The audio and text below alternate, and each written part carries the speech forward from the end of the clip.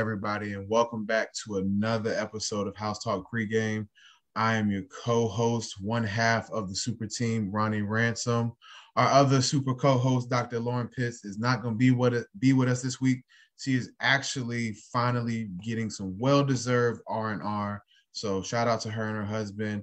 Also, it's her birthday week coming up, so make sure y'all go ahead and send her some pre-birthday love and some shout-outs to her. Hope she enjoys her vacation and everything, and we'll hope to have her back next week, well rested and, ready to, get back to it. But anyways, I have two great other co-hosts with me today, and also one more that's going to be joining us in a few. This morning, we got Juan Milan, and we also have Ted Wright. Good morning, gentlemen. How are y'all this morning? Outstanding, sir. How about yourself? I'm doing good, man. Good morning. Blessed to be here. Hey, Ted, I ain't gonna lie to you, man. I'm glad I'm talking to you now, but a couple weeks ago, man, it was rough. I ain't go out there on homecoming, man. I can't even lie to you. But when I saw that first quarter score, man, I was just like, man, I need to make sure Ted don't call me. I need to make sure. I stayed away from you, Ronnie. I know how you was feeling, man. Listen, I don't like to put salt in the wound. I thought I'd give you a little bit of time to, kind of get a sense of reality. And but it's all good, brother.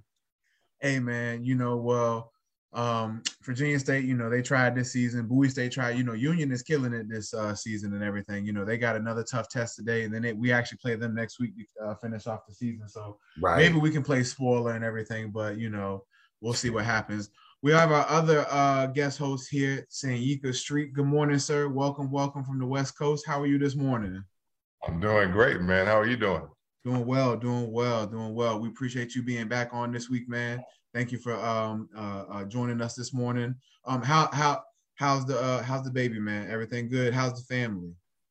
Baby and everybody is good, man. We're all transitioning through COVID and all that fun stuff. So we're in good shape. We're in good spirits. It's good to be in a room full of bald head dudes with facial hair. Man, you gentlemen put me to shame, man. You gentlemen put me to shame, man. Look, I just got a little starter growth here. I'm just trying to grow up and be like you gentlemen. Eventually, be like Ronnie, hopefully. Man, I just trimmed this down earlier this week a little bit, man. Now he bragging. He doing a humble brag. Man. Well, look, I really appreciate y'all joining me this morning and holding it down while Dr. Pitts is out this week. We got a really, really great topic today to talk about, and I really appreciate all of you all being on here because I think all of you all have great insight and can add great perspective to this conversation. We're talking about self-acceptance or self-rejection this morning. So what does every athlete have in common normally? They all dream about the successes they will have in their career. However, a sports career will always be accompanied with setbacks, and one of the major obstacles an athlete will most certainly come across is some form of rejection. Rejection can be experienced in many forms, be it not being picked on a team, being cut from a team, or being unable to get any playing time. So we're going to be talking about some things that athletes can do to mentally deal with rejection in a positive way and how to also, work with self-acceptance through rejection. So I'm really excited about this topic because we see this a lot, whether it's the high school level, collegiate level, or eventually the professional level. I think all of us as former student athletes at one point or another, had dreams of being, a professional athlete at one point or another. And we know typically, by the time we get to, the collegiate level, whether or not a coach tells us or a scout tells us, we can be honest with ourselves, really quickly about, am I going to go pro or, I think, I'm going to have to, hang it up after this. So, but dealing with, self-rejection or even self-acceptance and also, dealing with rejection from a coach or, if you're a professional from, a team organization and stuff like that, some people can process that and, accept it. Other people, really have a hard time with dealing with that transition. So, we can definitely share some of that insight that we all have, dealing with that in our own aspects and everything. So really excited about getting into that. Before we get started on that topic, I did want to share a mental health tip of the week for our listeners out there. And, I'm really big on affirmations. I always talk about, people, do they know their love languages and stuff like that? And one of my love languages is, words of affirmation and everything. I'm really big on words because, words really, I always tell people words can, cut like a sword, or they can really make somebody, forget about all their pain and everything. So I'm really big on words and everything, and also how we talk to ourselves. Our brains don't know the difference between a joke and when we're being serious. Our brain just hears what we say and takes it for what it is at face value. So, we have to be really careful about how we talk about ourselves, whether we're going through good times or bad times. So just some affirmations that I want to share with our listeners this morning. Number one, I am capable of turning my life around. Change starts with me, and it's as simple as making a decision. I am fully prepared to succeed in all opportunities and environments I'm presented with this month. I'm living in past prayer. I choose to practice gratitude for all that I do have. And I am a Black man who brings value to the world and the people around me. I really, I always tell people, good and bad things happen to everybody, no matter who you are. You can be the most successful person in the world or feel like, the world just absolutely hates you. But good and bad things happen to everybody, and I always tell people it's, understanding that all those moments are like waves. They come and go, being able to enjoy the moment for what it is, knowing that it's not going to last forever, but also being able to endure and be resilient through bad times, knowing that that moment also won't last forever. And I always feel like, positive affirmations and words of affirmations can really be helpful along that journey. Because if you don't believe it in yourself, nobody else around you can make you believe it for yourself. So, I hope those positive affirmations, touch somebody this morning, or, gave somebody a great start to this Saturday morning and everything. So, yeah. Did any of you gentlemen want to share a mental health tip of this week, or something that somebody can carry into the next week, to just really reflect on and hang on into their spirit? Yes, I'll tap into this, and it's very simple. What I always want individuals to leave with is to understand that there's nothing wrong with them, right? That there's nothing wrong with them, and there's this infinite intelligence working through them. And once they understand the system of their life force and intelligence running through them, they really understand and grasp that they're not broken. So you are not broken, right? Because a lot of times we like to medicalize feelings, and this is what the healthcare has done, right? Medicalize feelings, right? Whether you're experiencing depression, sadness, grief, we step into the medicalization of those things, and you feel like you're broken or something needs to be fixed, and this shouldn't be happening, when it's an exact process of the system at play. So there's nothing wrong with you. You are not broken. That is my overarching message.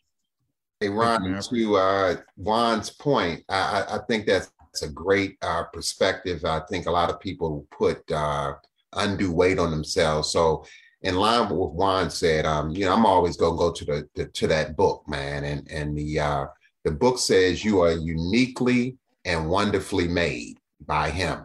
So whatever your circumstances and who you think or what you think are not how he sees you. So even in your downside, your upside, there's always something working for your good. So I'm always of the mindset that I have to just understand that what am I learning here in this moment, and how I process that and what I do in the next steps matter. And so if we can just continue to move forward, no matter whether it's good or bad, I think that we learn something in the process, and our bad times sometimes are not for us. It's for us to learn something that will be shared with someone else who's going through the same thing, that may not have the strength and fortitude that you have to go through it right now. Thank you for sharing that, Ted. Senyika, did you have anything you want to share this morning? I'm downloading what these two gentlemen so beautifully stated. So I do. And first of all, I appreciate Juan and Ted. It's good to meet you for the first time again. And it's the idea of rejection is really powerful. It comes from one of the I teach around, one of the foundational things that I teach as a coach working with men is around core wounds. And there's 5 core wounds, right? So there's rejection, abandonment, humiliation, betrayal, and injustice. So those are the 5 core ones. You're talking too fast. I was trying to write. I don't write as fast. You got to repeat. Say it a little slower for brothers who's taking notes. So it's rejection, abandonment, humiliation, betrayal, and injustice. What was the last one? Injustice. Okay, thank you. For sure. And generally, it's interesting because I experience this. Me and my wife are experiencing, like, we all internalize the way that we view the world through a form of wounding from the time that we're between the ages of 0 and 8. And so we develop this meaning of the world, like the way that we view the world through a certain lens, right? And so many of us are not aware of the reality that many of us are walking around with a certain type of wounding. And so when we experience rejection, we personalize it and we make it about we make it a matter of fact thing. I'm being rejected. And the first thing I tell people is that you are not being rejected.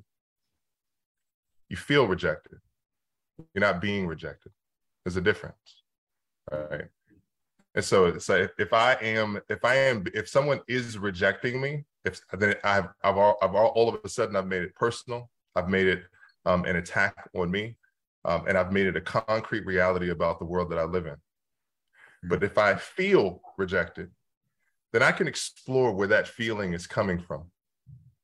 I can explore why that feeling exists, and I can explore the reality that's around me that I feel is contributing to this feeling of rejection. Because like, for instance, Ted, if I go to you and you say, and I say, Ted, you want to be a part of my new show? And you say no. And I go, you know what? I just got rejected by Ted. I got rejected by Ted. Ted just rejected me, right? Did you just reject me, or did you just take a sovereign stand for what it was that you felt was necessary for you, right? And then did I internalize it as rejection? Yes. Right? Because if I internalize it as rejection, then the question then would be, well, am I willing enough and courageous enough to explore with you, Ted, to say, why are you a no? Because that's the part where rejection makes you tune out. Rejection turns you the opposite direction. Rejection makes you not curious. Rejection makes you believe that that's a concrete reality. Ted said, no, I'm out. Ted doesn't want to be a part of anything that I'm doing. There's no way. Black men don't want to be a part of my life. Every man that I've made in my life is wrong. Nobody's going to support me for anything that I'm doing. That's how rejection shows up.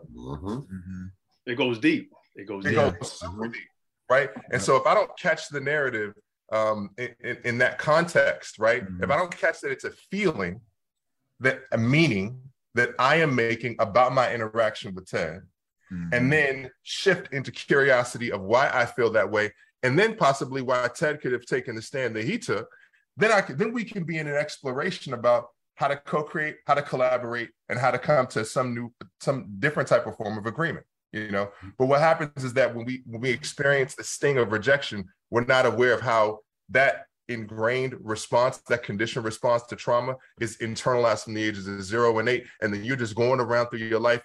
Every time somebody says no, you feel like you're rejected. You feel like you're abandoned. You feel like nobody loves you. You're not worthy of love. You're not worthy of any of the things, you know what I'm saying? So there's something wrong with me, right? Going back to Juan's point. So that's the foundational place that I start from when it comes to things like rejection and abandonment. And just FYI, we carry 2 of those wounds primarily. My 2 wounds are rejection and abandonment. So when someone tells me no, my physiology feels like I am devastation. It immediately feels like devastation. I've done so much work to reprime myself to realize that it's only a feeling, that I am not my feelings, and then I get to shift into curiosity around what it is that I'm really experiencing in that moment. I'm glad you said that, man, and thank you for sharing that, man. And I love the way we kicked off this conversation. And thank you, Juan and Ted, for also sharing your insight. I appreciate all of y'all for that. Saying you could kind of piggyback off what you said real quick at the end. One of the things I always try to, talk to people about is, our feelings are not facts. Our mind doesn't always work in our best interest at times, and that's okay. Our mind is a neutral thing. Our mind is a muscle that we can train just like we do the rest of the muscles in our body. And I always try to tell people, just because you have a thought that triggers a feeling does not give you the right or means you need to act on that. Sometimes feelings just need to pass by. And that comes with self-awareness. And, you know, like you said, not rejecting and automatically internalizing that, oh, I'm not worthy enough, or I'm not competent enough for this person to be a part of something I'm trying to do. Is something wrong with me, something I must not be good at, or something they feel a certain way about. It's about me, me, me. And we see so many people do that. We see so many wounded adults internalize certain things. And in the concept of talking about self-rejection and self-acceptance, you know, when we look at athletes who, you know, experience this, I'll share, you know, just a little bit of my background and the first time I ever experienced, you know, rejection in sports. You know, not to, you know, I don't want to toot my own horn or anything, but when I was in high school, at my high school, it was clear that I was one of the top linemen that were in that school, you know. I prided myself on being the best athlete I could be. And going into my sophomore year, you know, now mind you, as a sophomore, I was 6'1", 285. You know, I was not a small kid at all. You know, my parents' grocery bill back in 08 and 09, you know, or they experienced their own inflation with me. You know? So, you know, and I'm kind of getting that on the back end now with my son. So I know I'm really going to feel that. But, you know, I was not a small kid in the slightest. But one of the first things that I always talk to athletes about in sports is, you know, when, you know, sports has become such a business now that it really starts as early as 8th and 9th grade. And unfortunately, one of the things that a lot of college sports do is they create a cookie cutter system for what they want their ideal athlete to look like. You know, for example, at the Division I level, and I always tell people the biggest difference between a Division I football team and a Division II football team is their linemen. You can fast is fast. You can be a D3 running back and run a 4.2 840, and you could be at Arkansas. You can be at Arkansas Tech. A 4.28 is a 4.28. You can't coach that. You can't teach that. You just have that.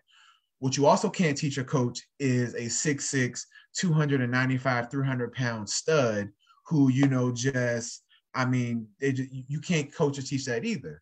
So, but at Division I level, that's kind of their cookie cutter system. We want the biggest, tallest, leanest lineman that we can find. Well, I have the size, I have the weight, I have the muscle capacity, I have the technique. I simply did not have the height.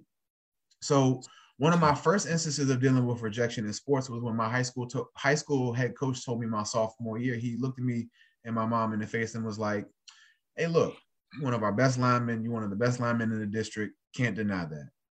However, you will not go D1. And I'm just like, you know, I'm a 15-year-old kid and I'm looking like, come again? Like, that doesn't make sense. One of the best in the district, not going to go D1. Not to say that that correlates at all, but, you know, to just automatically sit there and say, yeah, you're good, you have upside, but you won't go D1. You may go D2, but realistically, with your size and height, you might go D3.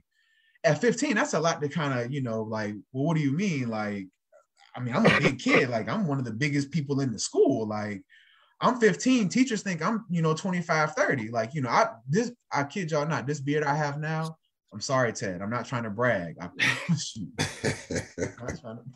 But Ted, I had this in high school, man. Like, I really was 14, 15 years old, walking around looking like a grown man.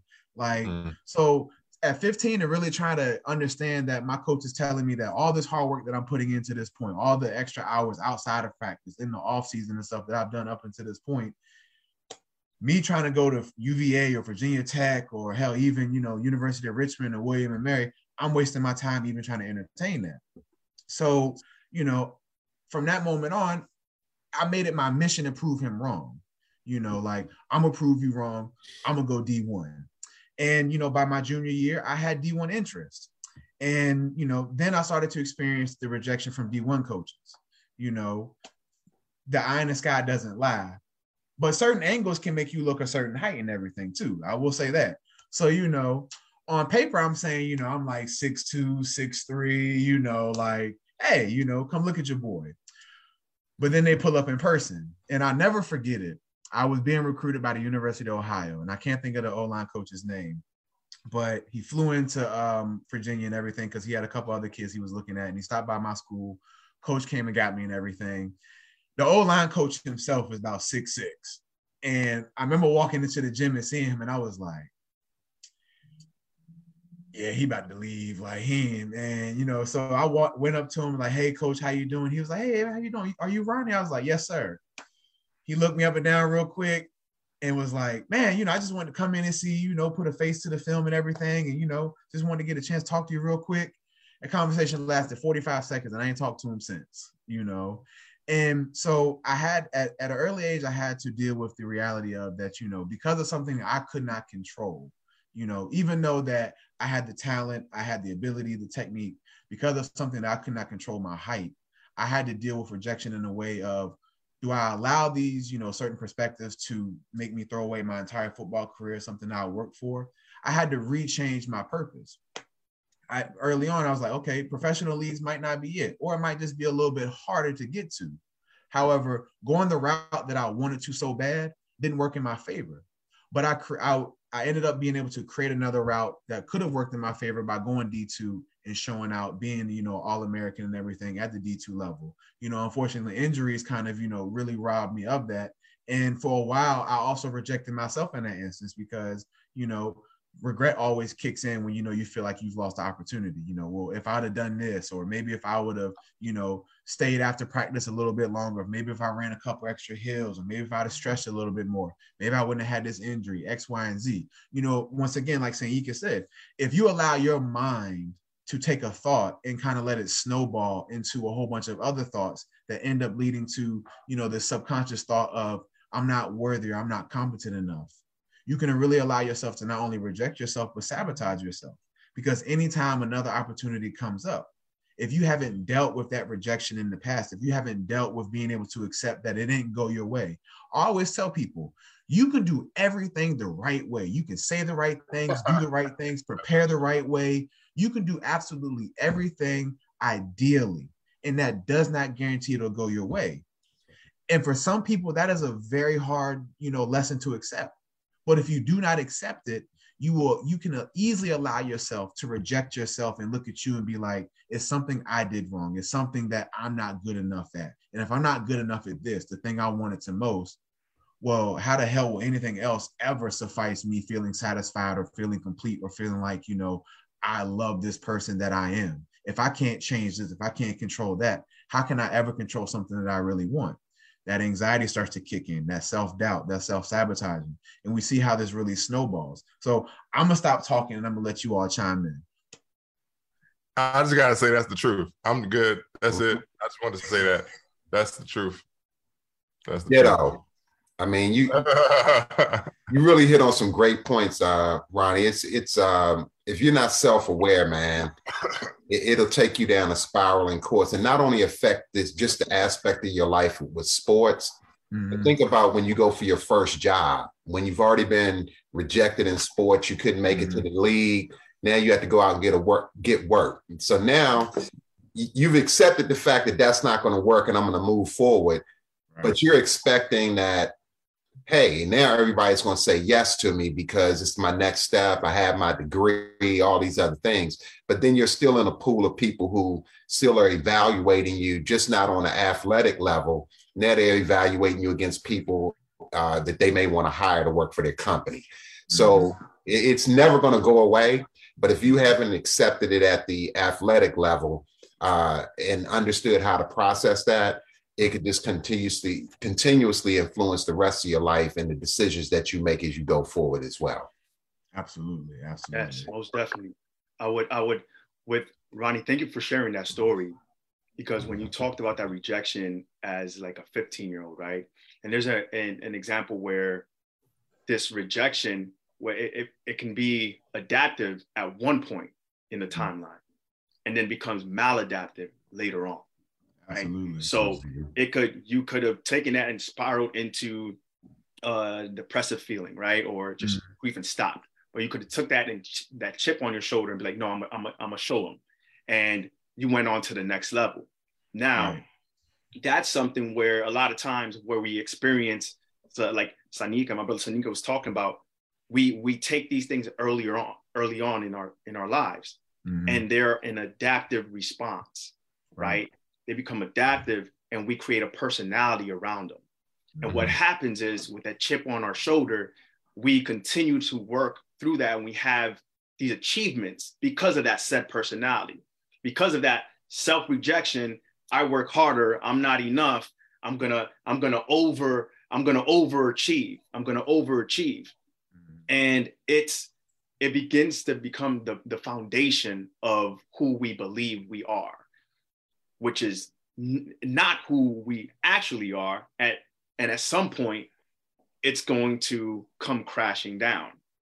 But that rejection leads to, am I rejecting myself now? Right? Where this feeling of rejection, I internalize that, and I believe that now I am rejecting myself.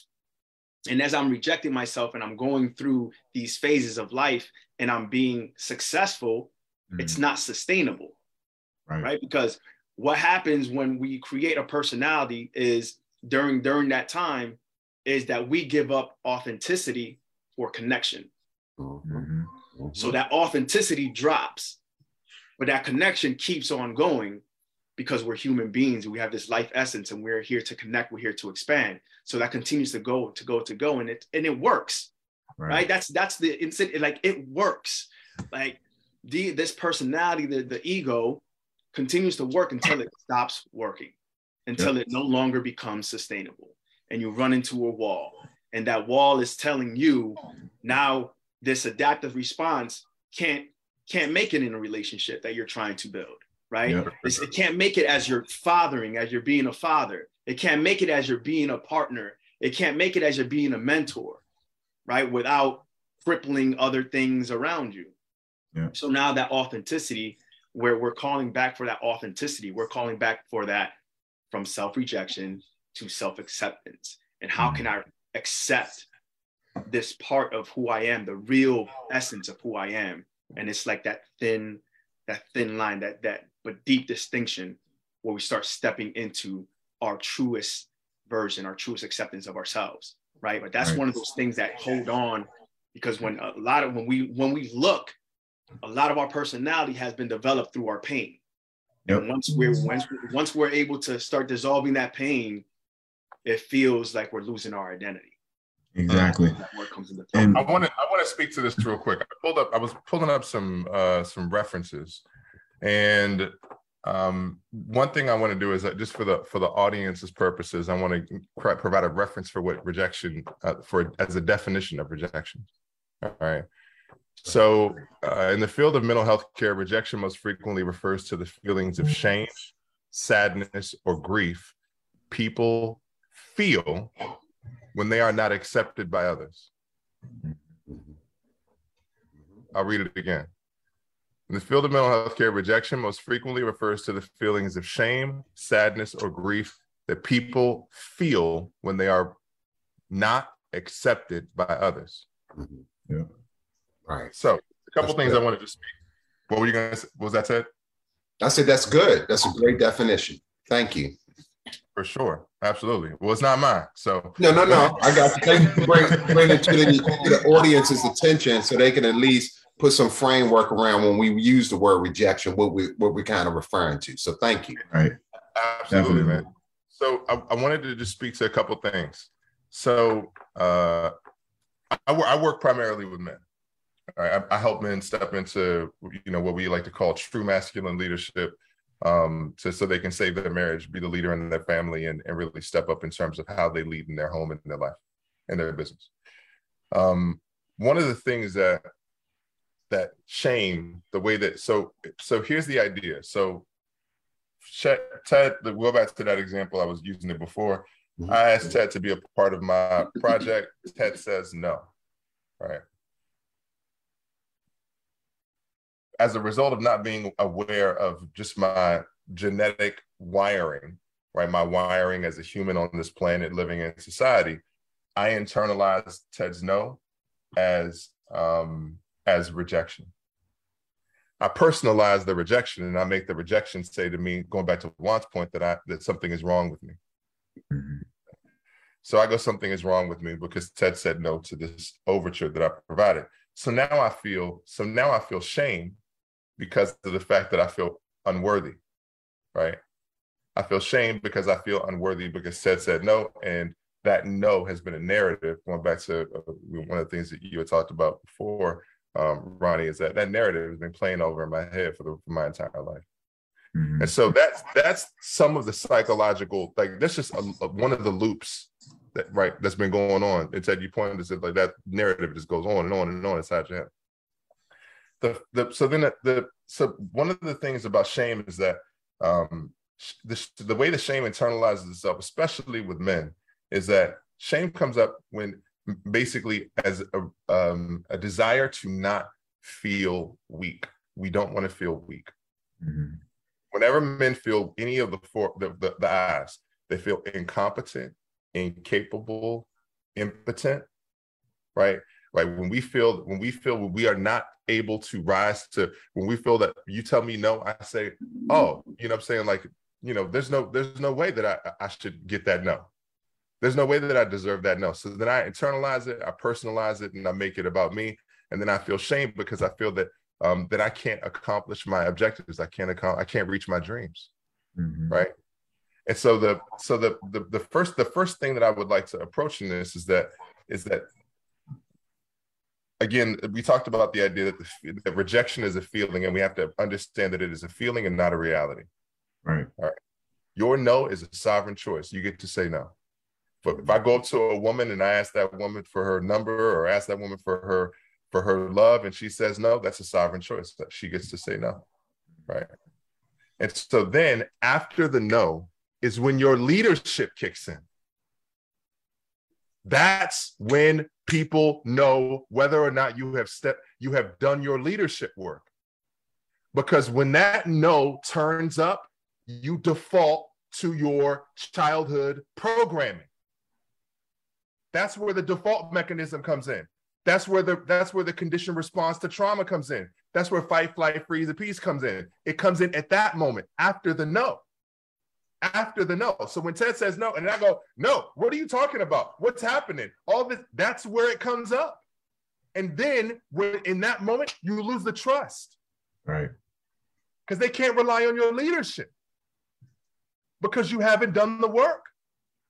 Because you haven't stepped up to realize that after the no is when they look at you to see if you're really operating and sovereign and safe, even in yourself. So if you have not done the work, they know as soon as somebody says no to you. They know how you respond. You default, you wilt, you fold, you bend, you break, you go on your knees. That's where they know. After that no. And so your work in this moment is that rejection comes in different ways because we internalize it, we feel it. Everyone will feel rejection in some way, shape, or form or point. And so the opportunity in this moment is for us to realize that after that no comes, the conditioned response comes, is how will you respond when that no comes in? Yep. That's where they know. When you're having an argument with your wife and she says something and she says no, or she pushes back or whatever like that, and that moment is when your leadership kicks in. Mm-hmm. That's the moment. So that's the moment I feel like we get to rise into. So understanding that the feeling is a rejection and then shifting into your leadership after that moment. That's the magic moment. Man, I don't care. The listenership, this needs to go viral. What you just said, man, can help some people right now because absolutely. It's in the moment when people crack, and mm-hmm. it's a character issue, and you're speaking to what do you do when the situation is in front of you? It's not about what you read, how many times you practiced it. It's about what you do in that moment, and you're absolutely right because people are watching, and absolutely. How you respond matters. And when you respond with leadership and not be personal with it, you can accept a no and say, I understand, we still friends. Let's go out and get something to eat. What's going on in your world? And you never know why the person said no. They may not want to talk about it, but it could be simply just the scenario you're using with me. Maybe you had already told me the timeline of which you wanted me to work on your project, but I already knew I had something to do and I couldn't commit to it. So without explaining it, I just said no, not because I wouldn't want to. It's just that the timeline doesn't work out for me. But if you take it and run with that thought that Ted would never want to work with me on anything else, you'll never ask, and you miss your blessing because it could be a right season and time for us to work together. But if you locked yourself into that person and you threw them away, now you miss out. So I love your point, man. Yeah. Thank you for rounding that out, because the throwing away is where we lose the magic. Yep. We throw people away. I want to say this real quick, and I just want to speak to this real quick, because I'm going to write a post talking about canceling Kanye. And I decided I'm not going to cancel Kanye. And the reason why is, first of all, just for the record, George Floyd died at the hands of a police officer kneeling on the back of his neck. That is the fact, right? He did not die from some random, whatever he, hypothesized in that conversation. But many of the things that Kanye says, and then it brings up this whole vitriol around Kanye. And this is the rejection thing, right?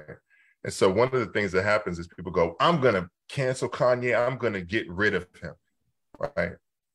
And so here's what that does. This is what it secretly does. I'm going to tell you what it secretly does. What it secretly does is it avoids confrontation. Mm-hmm. It avoids confrontation, because here's the thing. I don't want to cancel him because I'd rather just look at him and tell him that I'm disappointed in him. And the same thing with you, Ted. I would instead of being like, you know what, I'm gonna get rid of Ted, I'm just gonna tell you that I'm disappointed. And if we're open to exploring why I'm disappointed and why you made your sovereign choice, that's where we get to create. That's where the bridges get to create. Yeah. I get to experience, you get to have your sovereign choice. I get to have my sovereign choice, but let's not throw each other away in that moment. I hold space for the transformation of every human being on this planet when the time is right. And at the same time, I'm not putting up with your fucking bullshit, right? But I will challenge you on your bullshit directly. I won't walk away from you. I won't avoid you. I won't abandon you in the process when you may be because here's the thing, when you are at that moment, if I reject you, if I throw you away, I may have been robbing you of the medicine that you needed. Yeah. And you honestly, at the foundation level, Ted, the only thing that you may have needed was just my love. Yep. And honestly, you also reaffirm it in their mind, possibly the negative automatic thought they have about themselves. Exactly. Mm-hmm. Like, because sometimes people will test you just to see if you prove them right. Mm-hmm. And some people are willing, there's no end to how long somebody is willing to test you because they don't believe goodness is worthy of them. Yes. So if you present me an opportunity that I don't think I'm worthy enough, and I respond or I reject it in a way that makes you feel a certain way, and you get triggered by my emotional response, now you have two emotional triggered people attacking each other as opposed to the issue. Mm-hmm. Exactly. And how many times do we see that? And to also add to what you said, Sanyika, earlier, oftentimes when people are conditioned to be in self-preservation mode, or in other words, being able to be a version of themselves that can survive certain situations. We can survive a day, we can survive a week, a month, or maybe years on end and everything. But eventually, that act of self-preservation oftentimes always works against you. Because what happens is when you're always in the mind of self-preservation, you immediately isolate yourself from any possible help or resources. Because your inability to trust, or your inability to think that you can be vulnerable with somebody else in act of being in self-preservation. And to kind of add a clinical spin to it, one of the things I try to get especially my teenage boys to understand, because I can't remember who made the quote, but I'm pretty sure one of you intelligent men know it, but it basically says, it's easier to repair a wounded kid than it is a broken man, and I wholeheartedly believe that, because, just as a therapist, being able to work with adults and see how when you don't address those childhood traumas, and and I hear a lot of therapists and I hear a lot of, clinicians and mental health advocates always say, it's about addressing the wounded child and everything. And yes, I wholeheartedly believe in addressing the wounded child. But before you can get to the wounded child, you gotta stand on ground with the teenager who became the first person to save that wounded child. I always tell adults, kids can figure out stuff from jump really, really early. They might not know how to process it. They might not know how to express it, but they can internalize and really understand what's going on around them. And they also realize at a very early age too, that I'm helpless in my situation. You know, I didn't ask to be raised in a certain environment, be brought up in a certain environment around certain family members and things like that. But however, here I am. And so what you've given me the task of doing is, if you can't show me how to survive in this world, and if you can't even show me how to prepare to become an adult and deal with the ebbs and flows of being an adult, the good moments, the bad moments, the moments of accepting yourself, and also the moments of dealing with rejection that we all deal with as adults. If your adults in your environment can't help you with that as a child, what happens is you become a teenager who has to figure it out for themselves. And what do we know about when somebody is wounded and traumatized? It's not about doing what's best in the long term. It's about self-preservation in that moment. I have to get through this moment by any means necessary. And that doesn't always end up in using adaptive methods or something that's going to be beneficial. It's all about self-preservation. So I appreciate all you all's points on that, because one of the things I always like to talk to my athletes about, it's not wins and losses, it's wins and lessons. You know, how many times have you all had a coach that would wring your necks after a win, but was actually compassionate after a loss? You know, what good would it be to yell at you and reject you all as a team? You know, when we lost, we've already lost. Me yelling at you post game or yell at you after film, like, the damage has already been done. I can't go back and fix the game now just because we watched the film. Yeah, if we ever get a chance for that team again, but guess what? That won't be the same team we play again. That team will be different. That team will have different experiences and everything. So we can't sit there and say, oh, we watched film on this team, we can go back and get it right. No, you can take the lessons from that moment, the lessons from those situations. And if you find yourself in a situation similar to that again, you have that moment and choice right then to do different, and different might work better in your favor. You know, but hey, Ron, just to put a pin in that thought right there, from a coach's perspective, sometimes coaches even don't act properly as men and respond in anger. Exactly. Not emotion in a situation because of a loss. They're thinking about the big term effects of my career, my wins and losses and all those things. And they're projecting that on young men who are impressionable. And so that part is difficult, because that's when the business side comes out of it. Because like you said, now you have this grown man who on the back end, he got to put food on his table. He got to feed his family. He got to protect and provide for his family. But he's hinging that on the backs of teenagers, of young adults, of men who we know physiologically your brain is not fully developed until you're 25. You won't have that man in your locker room at 25. You got him at 18 or 19. And look, Ted, just to your point, I'm going to extrapolate on this. I think this is really powerful. And those men in big bodies are still in the developmental process. Yep. Right. I was still in the developmental process, even though they got big bodies and whatever it is, you know, facial hair and all the deep voices and all that other kind of stuff like that. They're still developing. But Ted, I wanted that, like, so in that context of the athlete coach relationship, right? I've had some tumultuous coaching relationships for sure. And in those moments where you feel like a coach is like projecting anger, I think but to me, these instances, the default is like, why is the team not performing at the level that it possibly could? It's always leadership. So what message would you have to coaches to help them to be in the awareness of when they are projecting anger versus sort of challenging, holding accountable, and inspiring their team? I think personally, as long as you're not making it personal toward the player and you're talking about him as a human being or an individual or what he could become. Now, if you're showing them a specific error in their particular technique or something that they didn't do properly, I get that. You can be stern about those things, but sometimes the language that we use, it's fervor in there that's beyond coaching or teaching and trying to build people up. It actually could be tearing them down. I mean, I go to some youth games now, and if you look at the way the coaches talk to some of these young kids who are like 7, 8 years old wearing a flag, they're not even in equipment yet. And it's like these guys have these young kids. If I win this 8U championship, it's my next stage to go to coach at AAU traveling team or whatever it is. And parents are watching this stuff I'm hearing that the words, and so what are you saying to these kids at that age? To them, it's just a game. Right. I'm just having fun. I don't care. I'm not serious about this. And so sometimes we put too much on the kids, I think sometimes, and take away the fun part of it, that it is a game, and look at it as a way to teach life lessons for young men on things that have helped them beyond sports. I think that's the thing, dude, the life lessons part. After this call that we're on, I'm on my way to announce an 11U junior All-American football game. Mm-hmm. And which my son is playing in. And the idea in this moment is, and I've seen it.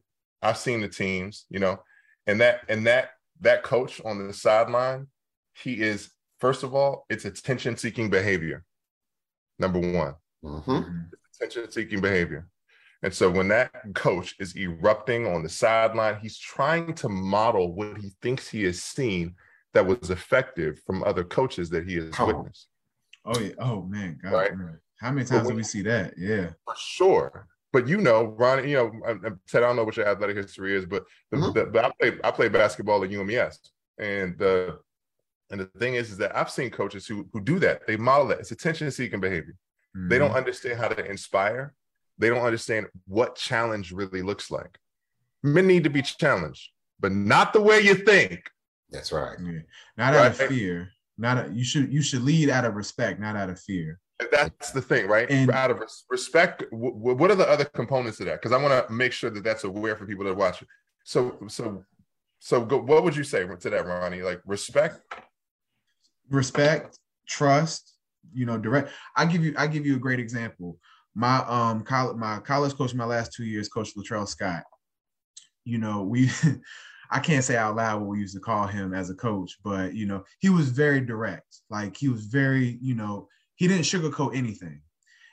But one of the things he said very early on, and it stuck with me to this day because I use it with just anybody in life, and you can use this with anybody. If I critique you, especially in a coach-player relationship, if I critique you, I'm critiquing your action, not you.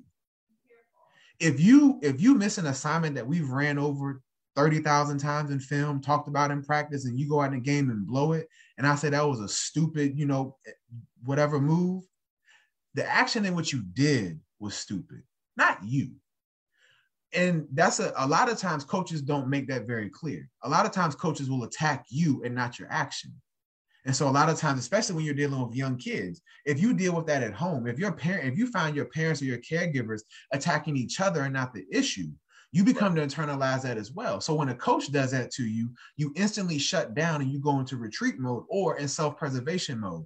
Now, how that comes out in that athlete, some kids will internalize that and take it out on the other players and, whatever. And then you have some players who will just completely shut down and you instantly lose that player's talent. You rob that kid of their confidence, of their trust, of their vulnerability to be able to trust you to put them in the best position to go out there and win and showcase their best talents. So I always tell people, if I critique you, if I offer some accountability in that moment, I'm critiquing the action and behavior, not you as the person. A lot of times, because one person shows a specific behavior or action in a moment, we'll sit there and say, well, that's who that person is. Right. If I sit there and see you in a bad moment, and you were having a bad day, and I sit there and say, oh, well, that's who that person is. Yes, a first impression can go a long ways. But I think as adults, I think first impressions are kind of like a childlike mindset. Yes. Can somebody give you a very bad first impression and make you feel like, you know what, I'm good? Yes, I'm not saying that. But to instantly, even if you've had a good first impression and then the next time you meet them, it's bad. And you say, well, that's who that person is. We're so quick to sit there and see somebody in their bad moment and a vulnerable moment and say, well, no, that's who you truly are. You should know better. If you know better, you should do better. But we know that's not always reality. So I appreciate when a coach can critique the action and behavior and not make it personal, not make that kid. Because what good is it for me now? As a coach, I used to be hard on kids, but I used to be hard because if you tell me you want to go Division I, if you tell me you want to be this great athlete, I know what it takes to get to that level. I know what the work you have to put in.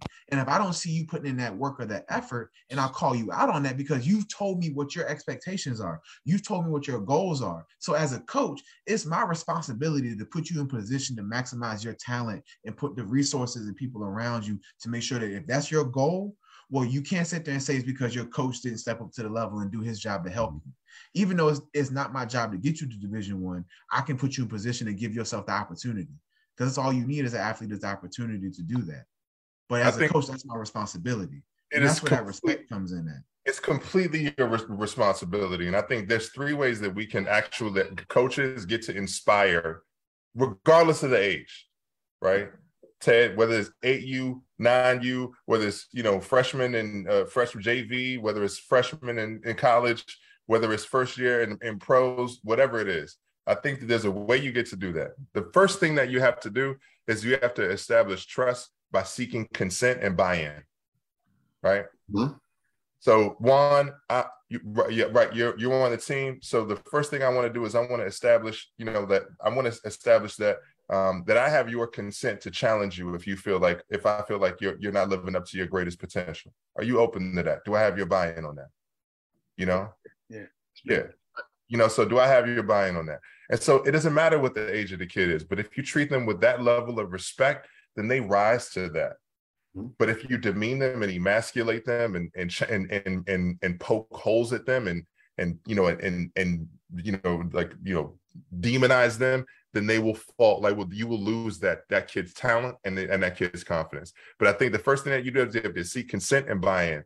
The second thing that you have to do is establish rules of engagement. And many coaches and many people don't understand how to establish rules of engagement. They don't understand how to create operating standards, communication standards for the people, so that you can actually, no environment is safe without rules of engagement. There are boundaries. Yeah. Here's the thing. I understand what boundaries are. I do not call them boundaries. Okay. Here's the reason why. Is that if you and me are in a situation where I feel like I need to draw a line, I'll draw a line. But principles have their own governance. If I am a principled man, then it gives you a door in. It gives me the ability to close the door. But if I only operate with boundaries, that just keep people at bay, right? So I don't need a wall. I need a door. And so the principles of rules have doors. So now you can come in. Ted, you can come into my house, right? Under these rules, right? And if you don't operate these rules, I'm gonna close the door, right? But I understand completely. I have this conversation constantly about boundaries. I believe that men operate in a principled way. And if I need to draw a line, I'll draw a line. I'll say, look, Ted, this is a behavior pattern that I have seen witness. And this is the line that I am currently at. If I witness you stepping into this pattern of behavior, then this is what will happen as a result of you stepping in that pattern. Habitual line steppers. That's what we're trying to address, right? We're trying to address habitual line steppers. Can I offer a perspective on boundaries real quick? Yeah, for sure. I want to offer one more, the last one real quick, and I want to go to that. Go ahead. So consent, buy-in, rules of engagement, and all leaders need feedback. Here's what does not happen with youth coaches, especially. They think that because you're 7 and 8 years old, that you don't have fucking feelings and you don't deserve to say whether or not the coach is stepping up or shitting on himself. Mm-hmm. So they don't seek feedback. So they are basically it's a communist regime. Yeah. Those coaches are operating as a communist regime. They're fucking Kim Jong-un. Going out there with these kids, and they don't want any feedback. They don't want the kids to give them any shit. So they just go, oh, well, whatever. You know what I'm saying? You're only 7 or 8 years old. So why do you have feelings? Why do you have something that you need? And they model that behavior. That's ineffective. So I'm asking all of the guys who are in leadership positions to rise in this, to be able to seek consent and buy-in, set rules of engagement, and to seek feedback in a constructive way from your team to make sure that y'all are operating in the right way. I just wanted to say that before. And they must have that within themselves first. Right. Yeah. They must have that within themselves first. So a couple of things that you were talking about before, talking about avoiding confrontation, it comes to holding space. right? So if I don't have principles, how can I either draw the line or open the door, right? If I don't have feedback for myself, right? You talked about something called feelings, right? That's a great feedback loop, but we avoid that confrontation. Right? We avoid that confrontation within ourselves. So Ted says no to me, right? A whole bunch of things comes up. I don't want to deal with that with me. So I throw him away. I just throw Ted because I don't want to deal with me. So I have to deal with me first, have that confrontation with myself, hold space with myself. Wow. Because like when you were talking about before, we have a lot of males, right? Men in these bodysuits. And one of the things I work on with my executives and entrepreneurs, right, is like we're stuck. A lot of people are stuck in the timeline emotionally of where they were never able to release, right? They were never given that space to be authentic. So if this happened at 15, this happened at 7, 8, I'm a 15-year-old, I'm an 8-year-old in a 40-year-old's body. And now I am clashing with my youth athletes because I'm a 7-year-old emotionally, right? Because I'm like, I'm clashing with them. And one of the big things is we seldomly see kids as people, right? As a person, as a sovereign person. And yes, they need guidance. However, we don't hold that space for us. And it's embedded in our nervous system. Like you talked about before, Sanika, the genetics, right? If we don't influence that, and there's something called epigenetics, above genetics, genes, right? Epigenetics. And what this tells us now is that you are in control. How you feel and having and tapping into those feelings will change the way your genetic expression turns out. The genes are able to switch on and off, health or disease, right? And it comes from a big part of that comes from our consciousness, our ability to tap into that feeling. It washes over our nervous system and our genes.